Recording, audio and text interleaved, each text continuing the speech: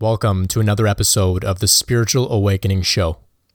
I go by Brent Spirit, and today I'm talking all about yoga asanas. Have you noticed that modern mainstream yoga is mostly about physical activity rather than the genuine attainment of self-realization and samadhi? This is something that's concerned me for a while. For a long time, I couldn't seem to be at ease with the superficial and often incorrect approach to yoga that's commonly shared in yoga studios in the West. You know what I'm talking about. A teacher with a couple hundred hours of training, guiding other people through a series of physical postures, sometimes throwing in some abdominal exercises, and then ending the session with a couple minutes of quietude. What's that all about? How does that have anything to do with self-realization and enlightenment? Well, today, I want to share a little bit of my perspective on the matter. I want to talk to you about the importance of physical movement, like asana practice, for those undergoing spiritual transformation and awakening. I also want to dispel any incorrect ideas about whether or not asana practice alone will result in self-realization. As well, I'll be sharing about a mystical encounter that I had with a great ascended master who shed some light on this matter for me. As always, my email inbox is open for questions and feedback.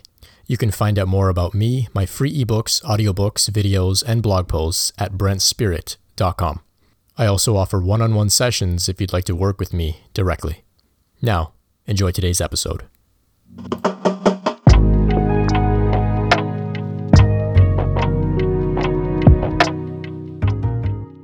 From time to time, I'm supported and guided by ascended masters, deities, and highly evolved interdimensional beings.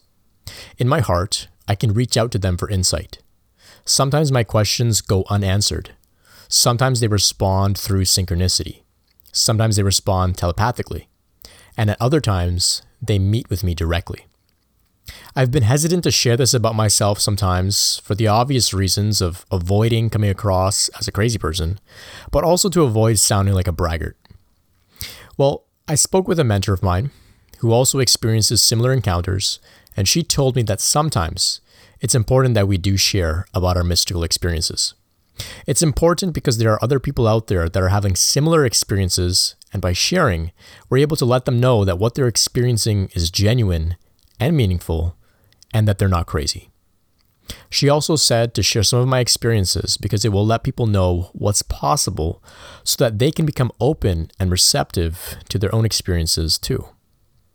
So anyway, a few years ago, I was in the midst of a yoga teacher training course with a strong emphasis on asana, poses, and postures.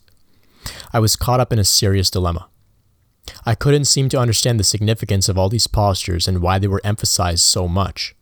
To me, the goal of yoga was self-realization, samadhi, deep and embodied states of meditation.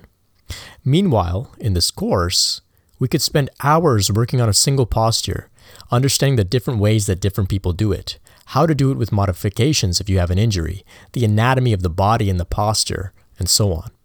It seemed like nothing but gymnastics veiled in spirituality, with little understanding, interest, or intention to actually cultivate genuine self-realization and meditation. I was becoming jaded, confused, and desperate for some answers. What was the deal with all of these asanas? I asked my guides for help. Later that night, I found myself in a mystical experience at the ashram of Sri Ramana Maharshi, one of the greatest yogis and saints the world has ever known. He appeared before me. His radiance of Shakti was palpable, and it put me into a deep silence immediately. He told me, Sukhasana is the only asana that matters. Sukh means easy. Asana means seat or posture. Sukhasana means easy pose. He said Sukhasana has nothing to do with how your body is positioned. Sukhasana is about being seated in your heart. He leaned casually against the wall of his ashram and said, "This is Sukhasana." Then he sat down, slouching with his back against the wall, legs extended fully in front of him. This is Sukhasana. No matter how he moved, he was seated firmly in his heart. His body's posture meant nothing. Then he stood up, looked at me deeply, and laughed the most uproarious laugh I've ever heard. I wept harder than I ever have. After an unknown amount of time, I was back in my room. I took some time to process this experience and eventually found some clarity on the issue of asana and its significance for me on my path. Encounters like this are not unheard of at all. If you are open and receptive, you too can receive guidance, healing, and insight from great masters.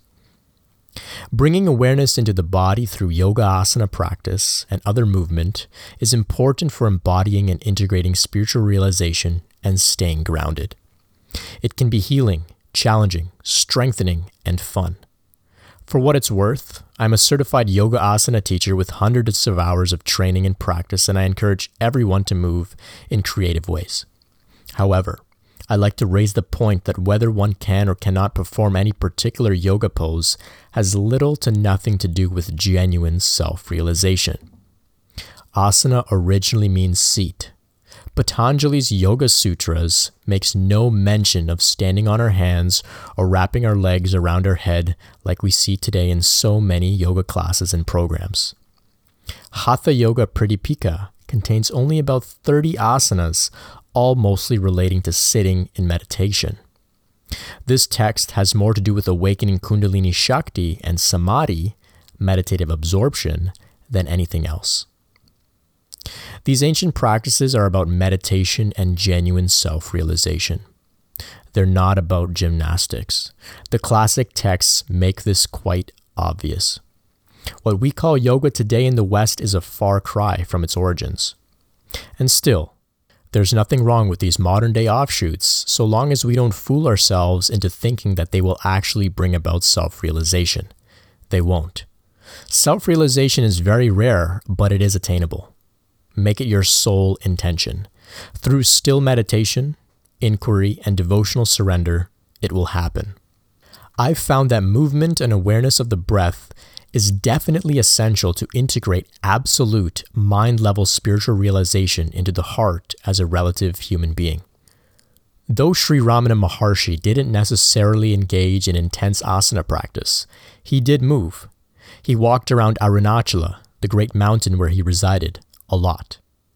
Of course, this had some great benefits and helped him to deepen his realization. It's one thing to know my true nature as consciousness, as the self. That's a mind level thing, an absolute level thing. But what about this body? What about the heart? In the early days of my path, I denied the body as merely an illusion. Today, my realization has come deep into the body, expressing itself as bliss on the surface of my skin and beyond.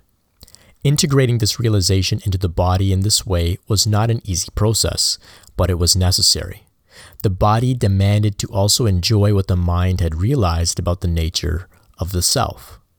So I began to move into the heart center, finding balance between the relative and the absolute. Sometimes, spiritual people that have tasted the transcendent may have some reservations when it comes to breaking a sweat. I was that way. But moving in and out of asanas gets the body moving, the prana flowing, and provides great context to bring the stillness of meditation into the movement of the world as a human being. The body is the medium through which divinity is expressing itself, healing itself, and discovering itself. Without it, there could never be any spiritual realization at all. So through asana practices, movement, and the exploration of yoga, I honor this body. With that said, all of these poses are merely a small percentage of what genuine yoga is really about. There are many people that are exploring these postures, perfecting them, studying them, and so on. But really, this over-obsession with postures has nothing to do with the real self-realization, samadhi, or heart-centered consciousness that this path is about embodying. The only true asana is in the heart. We can twist, bend, and contort in all sorts of ways, but if our awareness is not centered in the heart, it's meaningless. Conversely, we can abide in transcendent spaces in the knowledge that all is consciousness, all is the self, but if we don't bring that knowledge down into the body where it can be felt in the heart, it's meaningless also. I hope you enjoyed today's episode. If you have any questions for me, my email inbox is always open at info@brentspirit.com. Be sure to visit my website for all of my other free content. You can do that at brentspirit.com as well. I look forward to chatting with you next time. Be well. Much love.